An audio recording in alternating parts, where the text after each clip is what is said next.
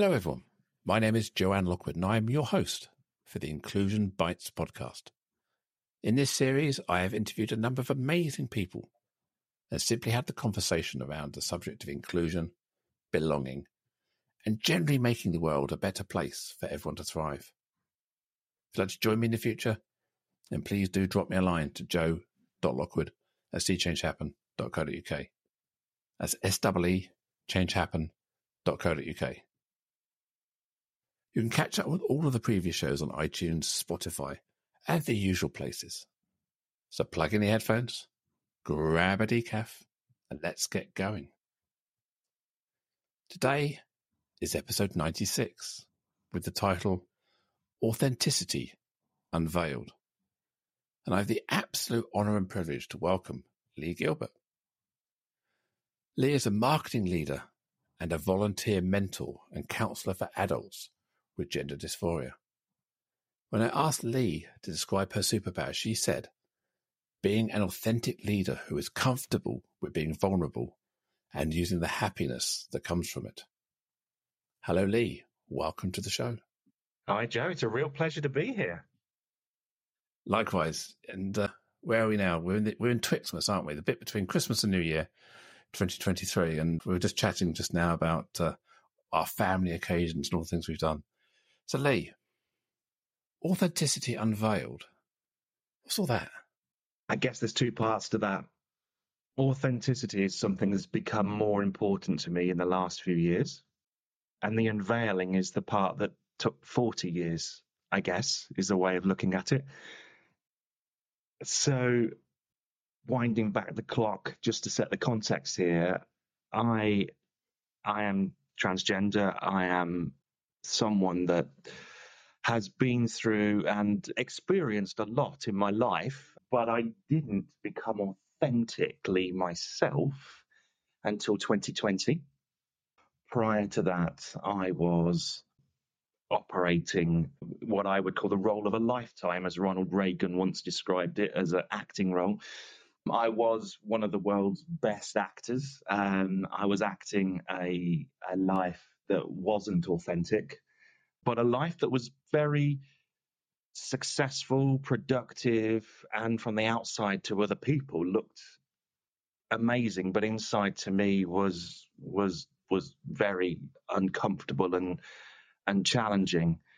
You know, winding back the clock, I knew I was trans in 1985, which was when I was about 7, coming on 8 that year.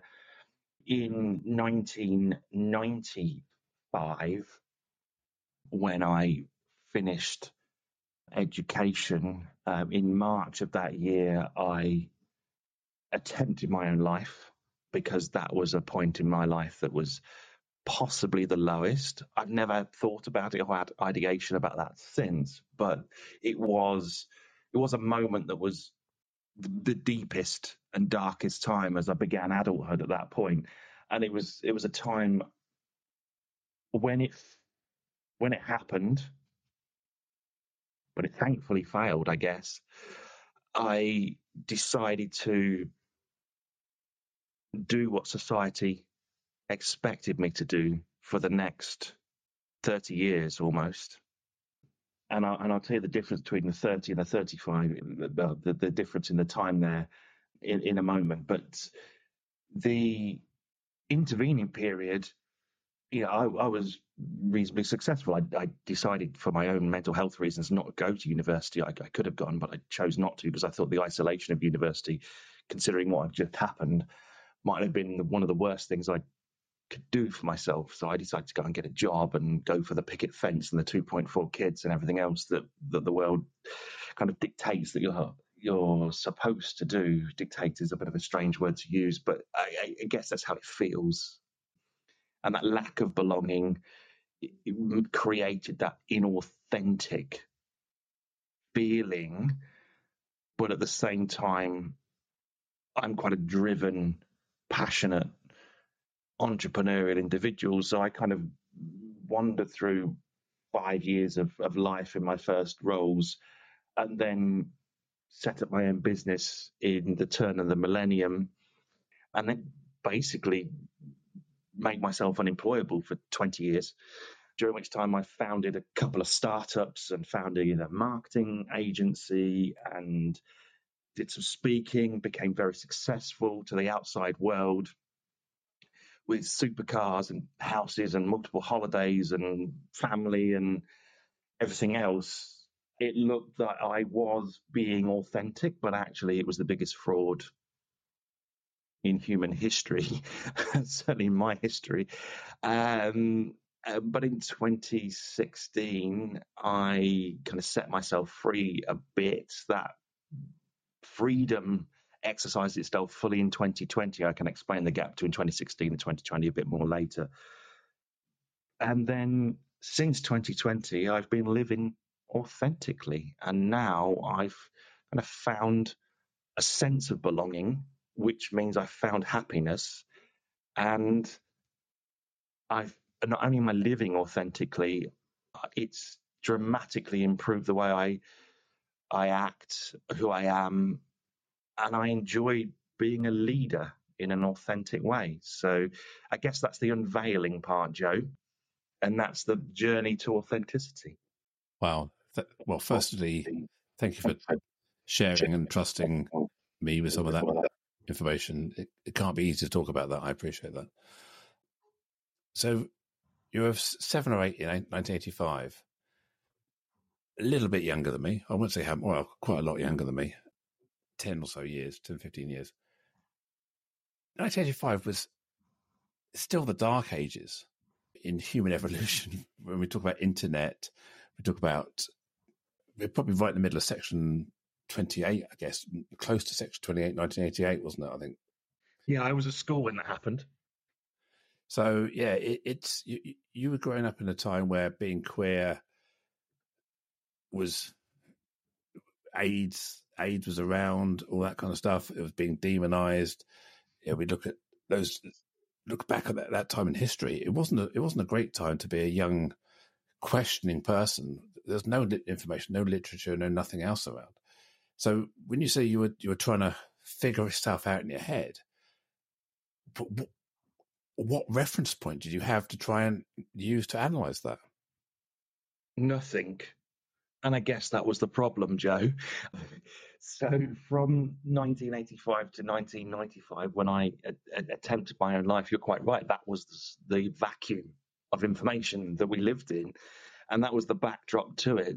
And I had no role models around me, which is why today I'm very, very driven to be open about my journey so I can offer myself as a role model to others. And I, as you said in the beginning, I do volunteer to mentor young adults that are going through that journey myself. And I'm very open on LinkedIn about my journey and some of the challenges amongst everything else professionally. But during that period, there was no information. There was no internet. And I think the only things that happened, and this sounds silly, but the only things that would happen is occasionally you would get in the News of the World or the Sunday People or something, there would be a story every now and again, a few times a year, you would get sex swap cop or some army major that has been brave enough to change their gender and sold their story to the News of the World. And you'd get like Julia Grant, who did the BBC TV series in the 80s, which was, they were little diamonds in the rough that happened, but the sex swap cop stories were so derogatory. But actually, I was compelled to read them because it was a point of identity. It was like, actually, I get that. But you're looking back at it now, the way that the newspapers dealt with that and the headlines they put on it were quite frankly shocking. But that was the only information we had. And, we didn't have any internet. And there was very little in libraries because of government legislation, as you've alluded to, and there was no schooling. And I think the lack of information created the darkness and some of the mental health challenges I had at that time and put me in that difficult place in 95, which music actually got me out of. It was music that got me out of the darkness. But that vacuum of information is so key. Of course, today you flip that coin, and there's arguably so much information, and so much of that information is still riddled with that media kind of poisoned language in places. But some of it is genuinely powerful and really great information. But you've gone from nothing to too much, arguably, and there's a lot of confusion. So young people today, the ones that I work with at least, have the opposite problem to the one I did, which is that they're bombarded with so much that they're not quite sure which way to turn. Yeah, so many more options these days. You know, in the old days, it was you were transvestite or transsexual, or transvestite is pre-cross-dressing. Cross-dressing is kind of the contemporary term. So transvestite was the term used in those days, and you were a TV or a TS. That was kind of the language. Now we've got a whole load of different ways to describe gender in terms of fluidity, demi, transmasculine, transfeminine, non-binary, fluid. All these kind of different terms exist. And the one that I think is most important that has now evolved is questioning. You're allowed to question. You're allowed to say, I don't know. But society wants you to know. And that, I think sometimes you get pushed into making a decision and not allowed to just figure yourself out for a bit. I think that's right. I mean, we kind of grow up in a binary world in so many senses. You know, there's left, there's right, there's up, there's down, there's male, there's female, there's black, there's white. And I think that binary makes people feel safe in their own thoughts.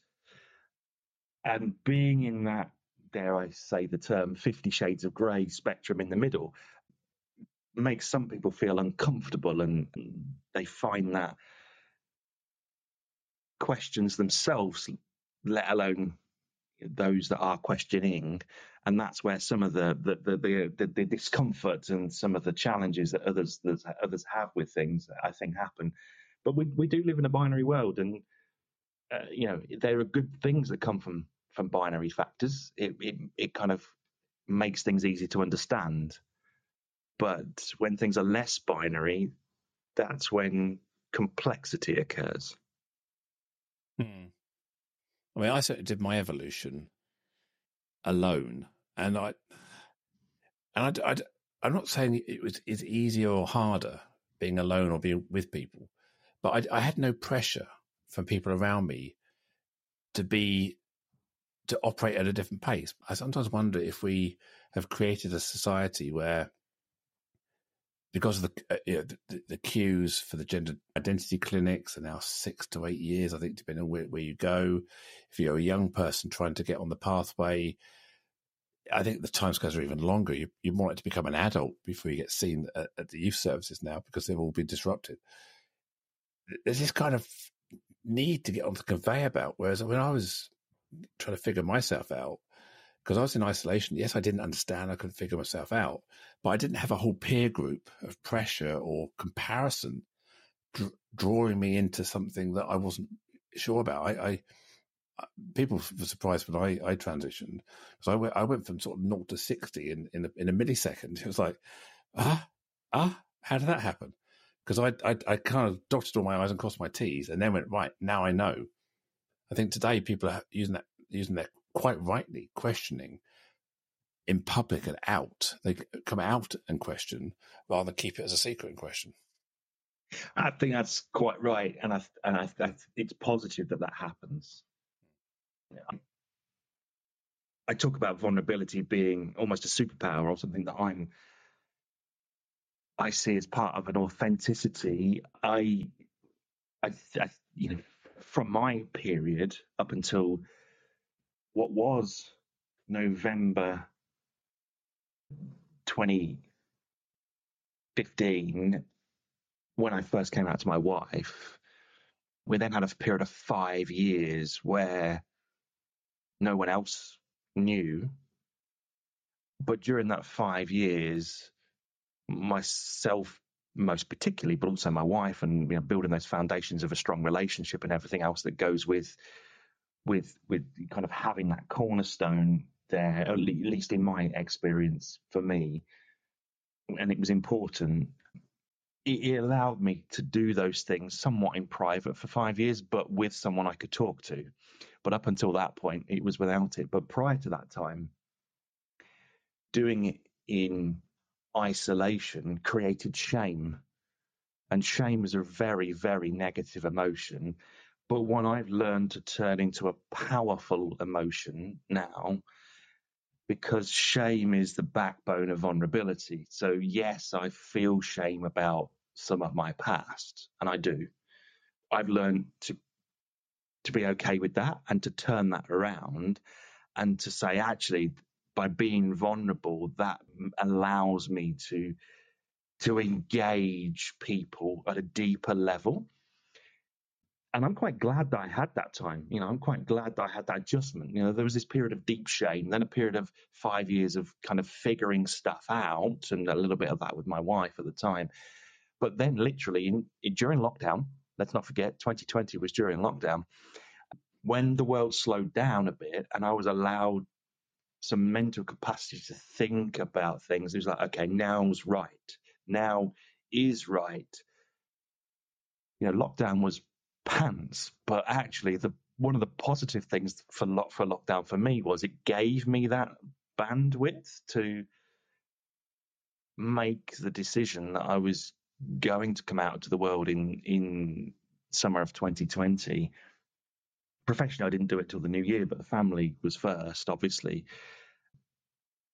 And had we not have had lockdown and that kind of pause of life, I'm not sure it would have happened at that moment in time. And so it's quite an interesting perspective of deep shame, transition of kind of getting my mind together and dealing with some of that, and then having the pause of lockdown, and that to be the unveiling, as you described it at the start, the kind of, and it happened at 0 to 60 for me too from that point onwards. I mean, to the outside world at least, but actually it was a 40+ year journey prior to that. But to the outside world, everyone was like, what the heck? But that's how it happens, I guess. Your story is not too dissimilar to my story. I first started talking to my wife 2012 and then didn't really announce it to the world until mid-2016. So it's a 4-year private secret to try and figure that stuff out and try and keep our relationship together and prepare for telling the family. Although even at that journey, I wasn't sure where I was going with it. There was no destination. It was just kind of, let's just figure this stuff out. You talked about shame. In order to have shame, I think you need to be almost given the situation.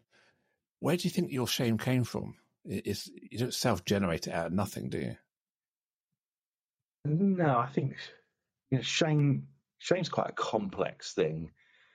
On one level, it comes from a societal norm perspective that I was doing, or I am not what society expects. So that creates shame on a sort of surface level. But on a deeper level, there's the shame of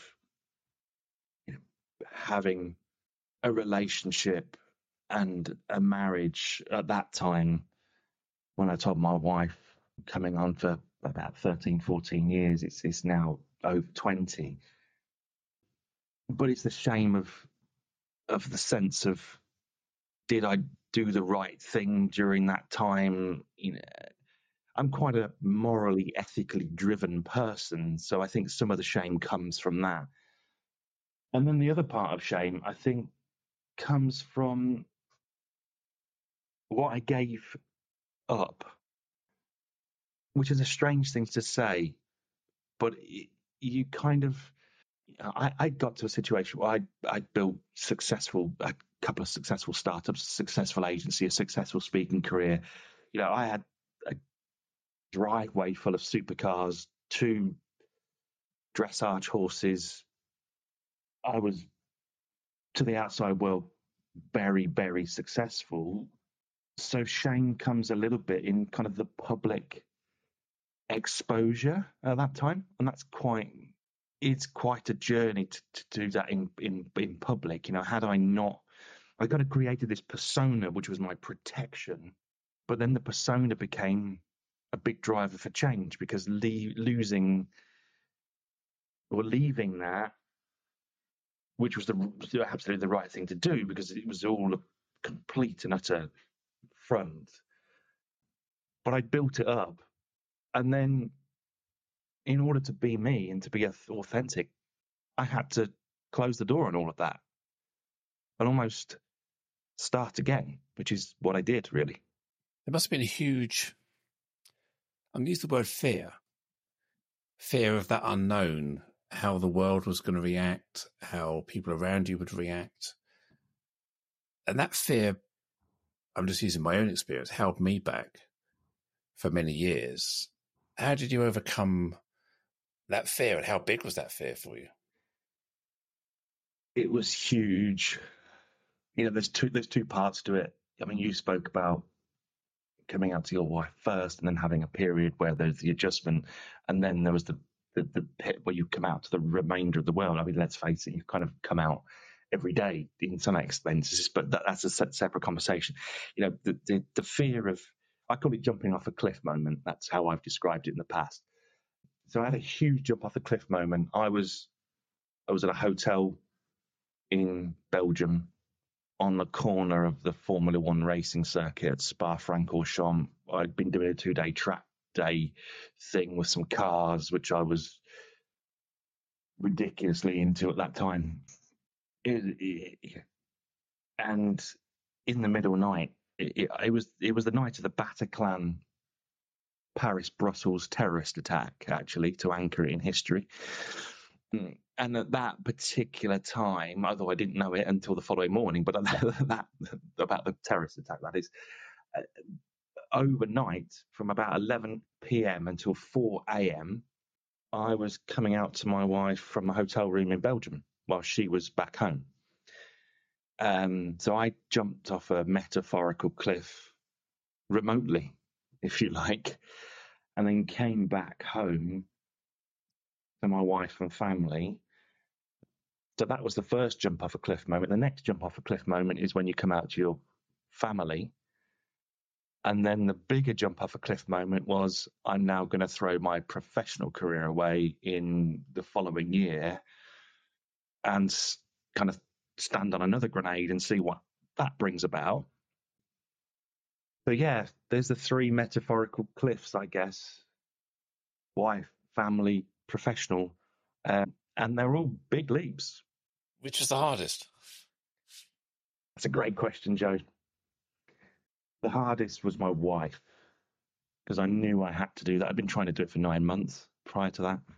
The family one, lockdown, really helped me get in a great place to do. That was actually the easiest at that point. The professional one almost felt like a rite of passage. It just felt something that, okay, we're now here. We now need to do this. And I connected it at that time with a need to find a belonging. I kind of had 20 years of making myself completely unemployable and doing lots of things. But I realized that actually I wanted a home then. And in order to find, it wasn't about being a solopreneur, an entrepreneur, an agency owner, a speaker. It wasn't about being a startup founder. I didn't want that anymore. I was probably too old to a point. But what I wanted was a sense of belonging. I wanted to feel that I belonged in so many ways, authentically from a gender perspective, authentically from a human perspective. And part of that belonging was the need to find something that aligned with my purpose. So I came out and then thought, I'll go and get a job. So it was a huge shift, really. I did the opposite, actually. I came out and started my own business because at the time in 2016, 2017, I just I couldn't find a job that I wanted. Again, you talk about being unemployable. I'd run a business for the last 30 or 35 years. Where do you apply for a role where your former title was business owner or running a business, or there was no easy employable route at the time. But when I told the world, it was a kind of drunken moment, a bit of Facebook, bit of Prosecco, bit of truth serum sort of thing. What I didn't realise at the time was that the biggest impact of that wasn't on me, but it was on my family. Because what had been a private secret, a private thing we had between us, suddenly I realised what my wife and my children were now publicly associated to a trans person. Before, it was kind of a private thing. So suddenly my wife had her own shame, her own stigma, her own feeling. My daughter's, my dad's trans, had to tell her friends, sort of thing. So that was the thing I was really surprised at. It occurred to me in one of the slightest. I had this real wake-up moment that actually it wasn't about me at this point now. It was all about everybody else around me and the trauma they were going through. I think that's right.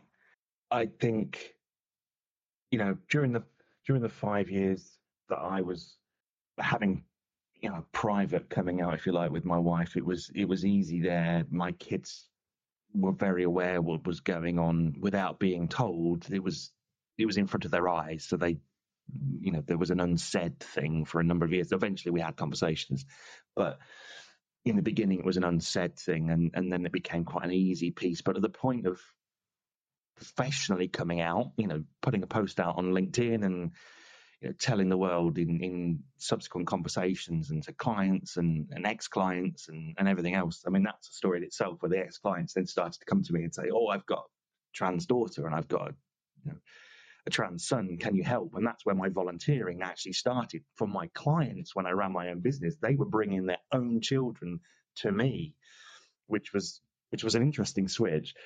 But you're quite right.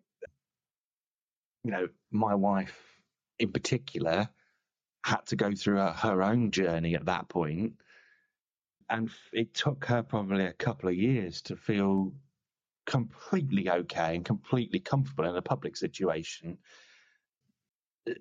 in so much a way that now she's quite proud of that and very, very openly identifies in that way. But we are 3.5 years down the track from that point. But in the beginning, it was very difficult. Yeah, we did it quite publicly. We did a Channel 4 documentary, so it was hard for us to hide a lot of this. It was being broadcast on Channel 4 on a Monday night in 2019. So that kind of created this crunch point where we had to start telling people, because in a few weeks' time, it was all going to be everywhere. So, because Marie was very nervous about telling her parents. I told my mum several years before, and that was quite emotional, but very supportive. But yeah, I was quite surprised by my friends. And a saying I say, which sounds quite crazy, is that your friends are your friends because they're your friends. The people who aren't your friends are no longer your friends, basically. So I was surprised by the friends and their reaction. There was kind of it was almost like a little jolt in the space-time continuum, and everyone sort of shook themselves down and went, "Okay, fine, okay, whatever." Because I was, if anyone who doesn't know the history, I was national president of a man's club called the Round Table. So a lot of my friends were through the Round Table movement, and there was obviously being a male-only club and being national president of it kind of did disrupt a lot of people's thinking. So much so that, and we talked about belonging. I've lost the sense of belonging I had with that club because it's not for me. And I go to some meetings because I'm invited as a past national president, past club chairman, all these kind of things.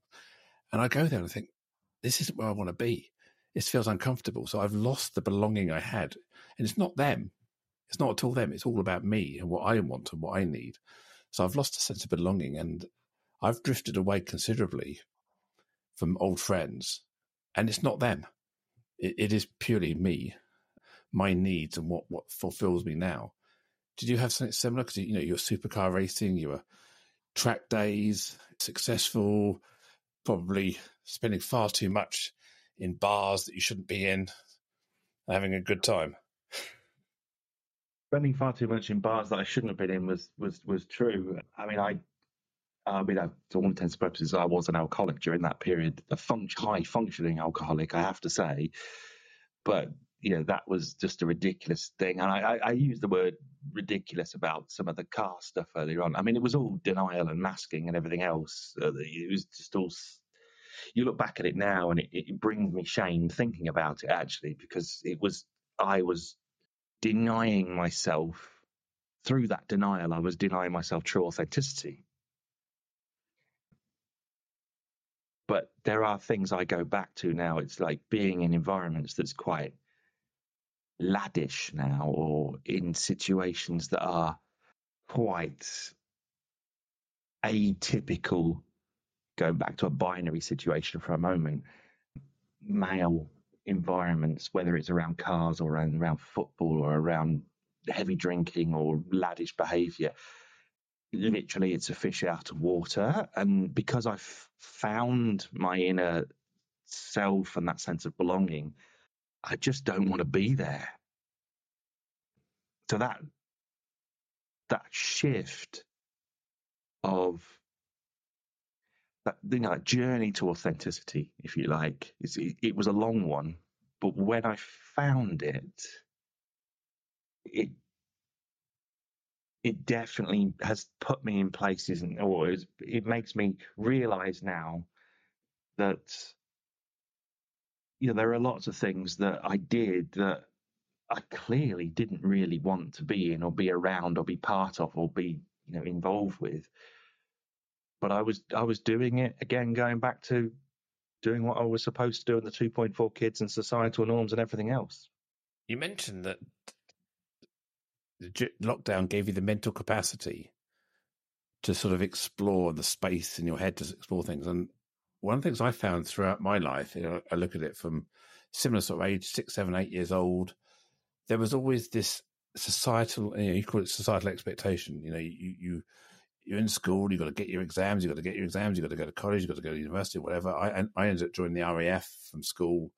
But there was always this kind of trajectory that you get on this life expectation. And if you didn't, then you were one of those weird people that didn't succeed, or you were rogue.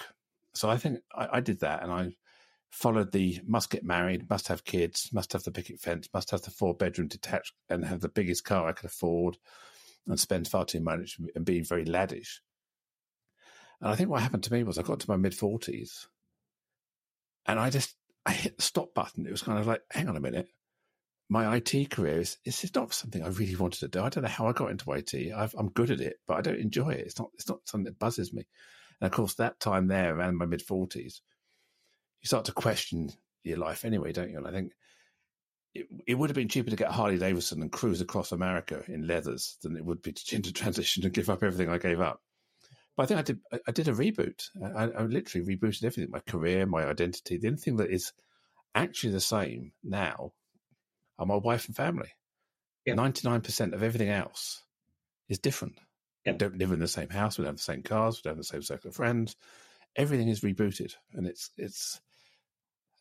And I think you talk about unveiling the authenticity. It's allowed me to rebuild a life that resonates, rather than the life that was making me resonate. If you like, my life is now humming to my inner beat rather than me resonating to the outer beat. If you like, I think that's probably the difference. It's now my life that I've got control over. And I completely relate to. I love the analogy of the reboot. Fundamentally, that's what's happened. I mean, we still do live in the same house, ironically, but everything else is rebooted. And I went through that whole thing of pressing the stop button as you described it, and everything happened at that moment. So, and it happened quick, within a really short period of time. So it's almost like I spent the time prior to that preparing to somehow bring it together, or creating some sort of mental space to allow that to happen. And I think I said it earlier on, lockdown gave me the pause to first of all find the brain space to act. But it also allowed me then, because of course lockdown didn't just happen for a couple of months, it happened after I came out to my family and continued for some time after that. It allowed brain space for others to adjust. So they weren't running their lives at 90 miles an hour. So those that came along and are still on the journey with us kind of had the opportunity to explore and join in and see the world for what it was for us and experience that and go, actually, this is kind of the same but different. And those friends and family are, as you say, still with us. But the reboot around us happened on so many levels and so fast. Quite empowering, though, isn't it? Hugely empowering. I can't tell you now how I find it difficult to describe at the moment. I've been through this period over the last month or two trying to find words to describe it simply, and I'm struggling, if I'm honest. But the empowerment from it connected with some of my drive and passion and enthusiasm and entrepreneurial spirit that's always been there in my life, but connecting the empowerment with that stuff I'm now the best me I can be, whereas before it wasn't all of me. And I struggle to put that in as few words as possible, but that's kind of how it is. That's beautiful. That's really beautiful. It so resonates. It's a connection of all the dots, isn't it? Everything clicks into place. And I always talk about this, the Japanese saying ikigai, which is when you have all those four elements click into place. And the last one is what resonates, that you find that passion and then everything clicks into place. And I felt I was always lacking that bit. I was good at something. I earned money at it. The world needed it, but I never found me in there. And I think once you line it all up, suddenly that's where the magic happens. And I mean, my favourite poem is Marianne Williamson one, where it talks about that it's our darkness that's our darkness and our fears, which is our greatest. The thing it's our light that we're most afraid of. It's not our darkness. And that's true, actually. I focused for so long on kind of all of the things that I kind of captured in that darkness. But actually, you can, once you connect those dots, everything becomes so much more enthralling, happy, yes. And that in itself is quite a powerful emotion. And you mix that in with other things.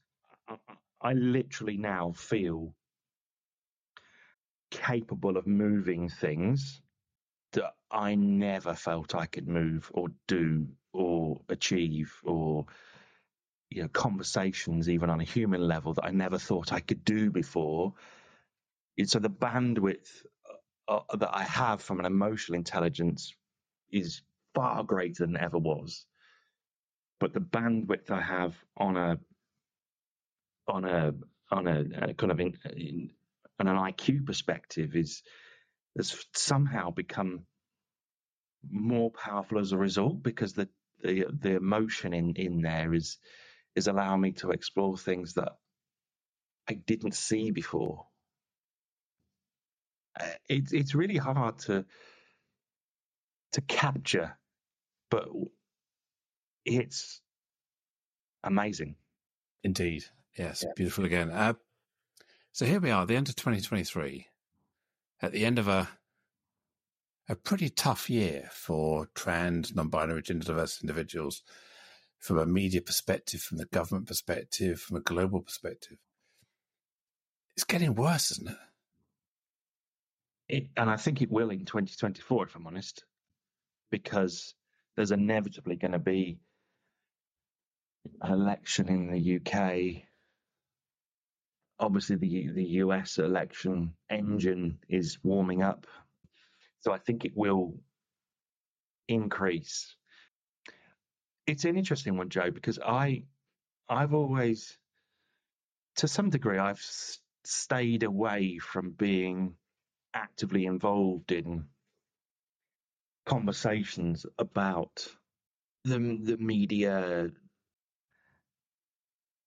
spin and hatred, and but also the media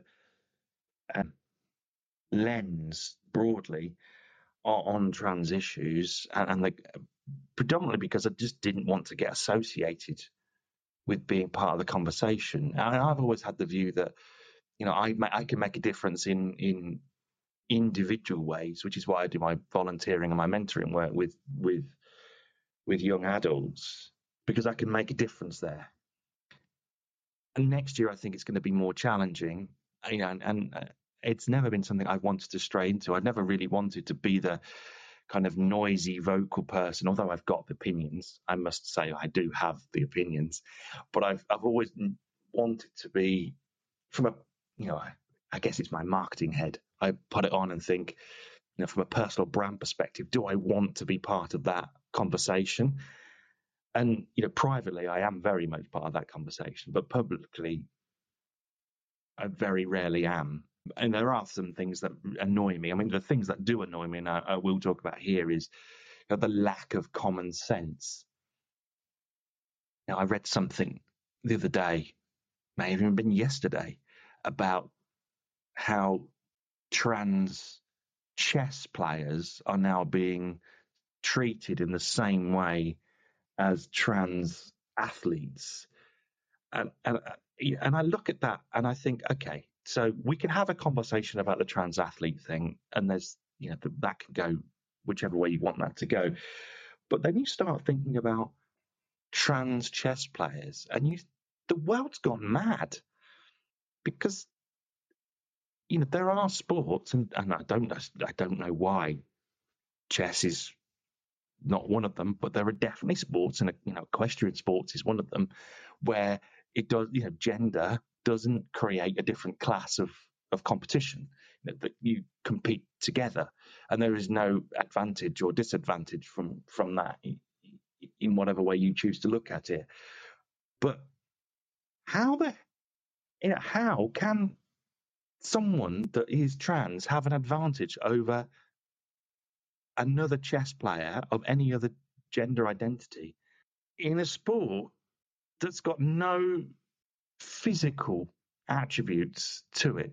Yet it becomes a story in the media just because it continues this whole thing about trans in sport.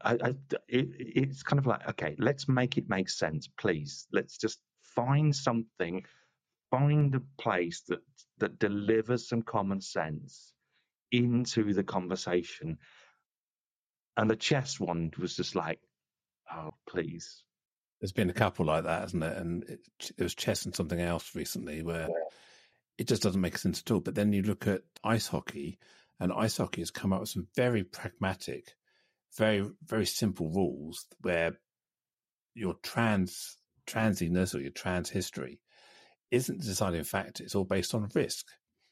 And I'm all in favour of analysing risk for participants and also risk of fairness, because sport at elite level has to have a perception of fairness, because there's money involved, there's betting, there's competitions. So you have to believe there's fairness, but there's lots of inequity in sport anyway, around sponsorship, around money, around privilege.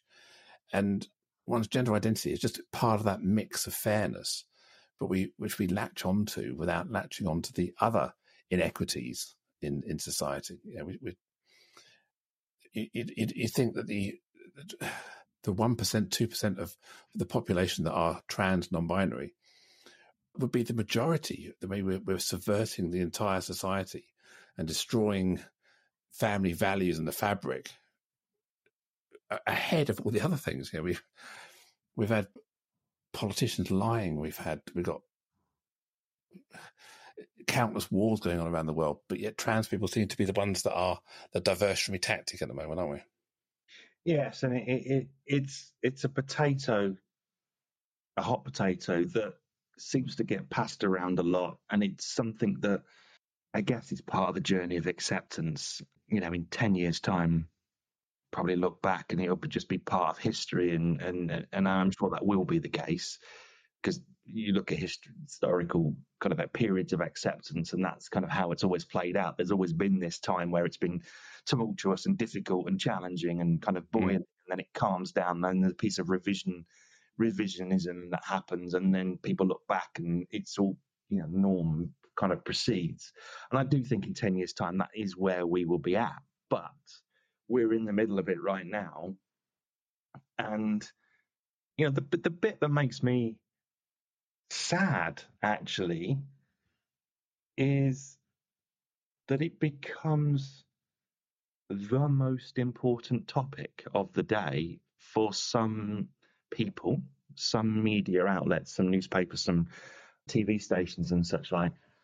Yeah, actually, there are far more important things going on in the world. There are far more important challenges in the economy and in healthcare and in education and in everything else. Yet this is a story that everyone keeps talking about. It's almost like you use the word distraction, and I think that's it. It's like, if we keep it bubbling, then it means we don't have to have the tough conversations about the things that really matter. And the things that really matter are the economy, education, healthcare. But actually, if we kick the stuff around about migrants and trans people, then we can keep the headlines there and we don't have to have those tough conversations. Just bury it. Bury the real news under the fake news, isn't it? And create these political footballs. But as you say, I think 2024, we've got the US elections where it would seem that Trump is now the favourite, apparently, allegedly. Let's hope, and you listen back to this episode in a year's time, that wasn't the case, but that seems to be the trajectory at the moment.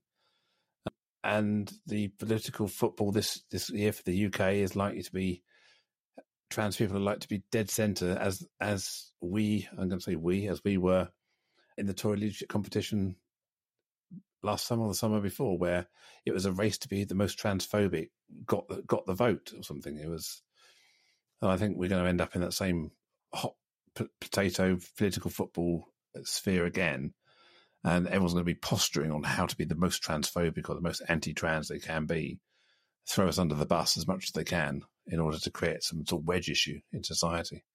And I think, and that's why I'm determined to be visible, because by being visible, you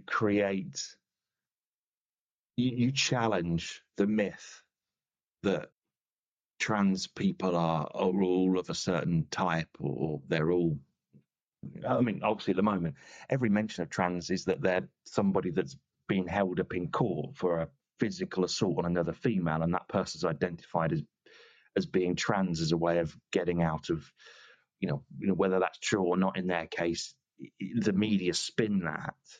And it's always, it's like they've got this avatar of a trans person, and every time that they mention it, they've got to be a rapist, they've got to be a person that's been held upon some sort of charge in court, or they've done something particularly wrong. But of course, that's kind of a smear thing. So my determination is to become visible and to create a positive role model for others, but to do it in a way that's not shouty and not always focused on trans issues, but to do it in a way that's about, here is someone leading a normal life, wanting to make a difference, and to be a role model. Role model's a strange word, but be a visible person, let's call it that challenges that avatar that seems to drop itself into the media all the time. Yes, we can all close your eyes, think of a trans person. We all have this media-infused Rocky Horror type image in our heads that the media keep playing on. And I think that's what keeps, as you say, keeps getting dropped in, if not literally, figuratively, or descriptively, is the language that's being reinforced and you're a marketing specialist, and you have these common themes of threads you pull to get your message across, and that's the negative brand that trans people have. It is, and I think they've definitely got this playbook around it, and who's driving that playbook is tough to find. But I still will continue throughout 2024 to have my own playbook, which is that I will not be drawn into debate or anything about that subject. It annoys me massively, but the way that I'm choosing to make a difference is to work with individuals and to be visible as a normal human being. I concur. I definitely concur with that. I have a similar approach where I want to do it through education, through engagement, through conversations, through being the best me I can be. And that's my motivation. I'm not looking to... I'd like nothing more than to be Joe the EDI specialist, Joe the speaker, who just happens to be trans rather than trans being my raison d'etre, if you like. And I think I've probably got another couple of years before I want to just hide in the background and just get on with life. And there's hope that, as you say, in a couple of years' time, the pressure changes, the direction changes, there'll be something else, and society will move on. And much like being queer in the 70s and 80s was, it's becoming normalised. We're starting to not see being gay or being black, because it wasn't so long ago that being black was the same language as being used. And that's my point about in 10 years' time we'll have a period of revisionism, and then it will be that period of acceptance. And the examples you given then are ones where that's happened, and we've kind of come through that, and that's where we are. And I believe in 10 years we'll be there with this. But it's close to home, obviously, and it was close to home for millions of others while those events were happening in the 70s and 80s and 90s. I'm going to leave it there. I think that's been a fantastic conversation, and it's been really, really fascinating talking to you and hearing your story. And we talked about authenticity, we talked about vulnerability, and you've been both authentic and vulnerable. And I really appreciate your openness and candor around yourself, your life, your family, which I know isn't easy, because you're always taking a piece of yourself and giving it to somebody else. And you've only got so many spoons and so many pieces of you can give. And I feel quite honoured that you've come here today and shared that. If people want to get in contact with you as a human being, where's the best place to track you down? The best place and the place I hang out is on LinkedIn. So you'll always find me on LinkedIn. And on LinkedIn, I am very open about authenticity, leadership, marketing, but also gender issues when they're relevant, and my own story. So give a quite rounded view of life on LinkedIn. I'm not someone that kind of has high bias towards just talking about things that are professional, talking about things on one particular topic. So it is my hangout space for social media. I've kind of not deleted, but I've stopped using the other platforms. So LinkedIn is my preferred hangout space for sure, and it's definitely the best place that people can get in contact with me or follow me or create connection.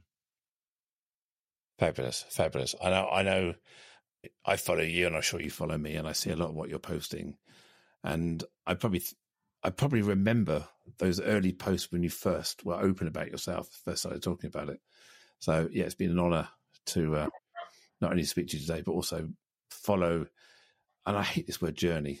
Journey is such a crass word for me sometimes, but follow your life and how you've evolved yourself. And it's been an amazing privilege. Yeah, I think it's just picking up the point of journey. I mean, people overuse the word journey, the journey for everything.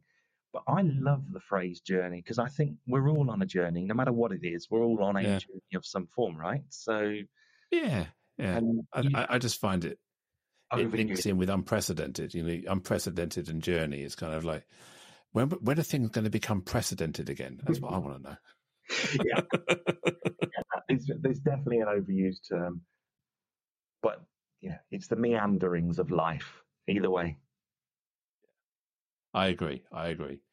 Well, thank you, Lee, and thank you to you, the listener who's tuned in, who's stayed with us to the end, and I really appreciate your time. Hopefully, I'm sure you have got something out today. There's so much there to take inspiration from. And if you're not already subscribed, please do subscribe to follow this podcast on iTunes or Spotify, wherever you consume your podcasts. Search for Inclusion Bites, it's BITES. Share the love. Tell your colleagues, tell your friends, reshare this when it's on LinkedIn or other platforms. I've got a number of other exciting guests lined up that I'm sure you'd be equally inspired of. And I've had a whole 95 others. If you haven't listened to this podcast before, then please do listen to the back issues. And of course, I'd love you to be a guest as well if you have something to say. So email me, joe.lockwood@seachangehappen.co.uk. Let me know. Talk to me. How can we improve? And finally, my name is Joanne Lockwood. It has been an absolute pleasure to host this podcast for you today. Catch you next time. Bye.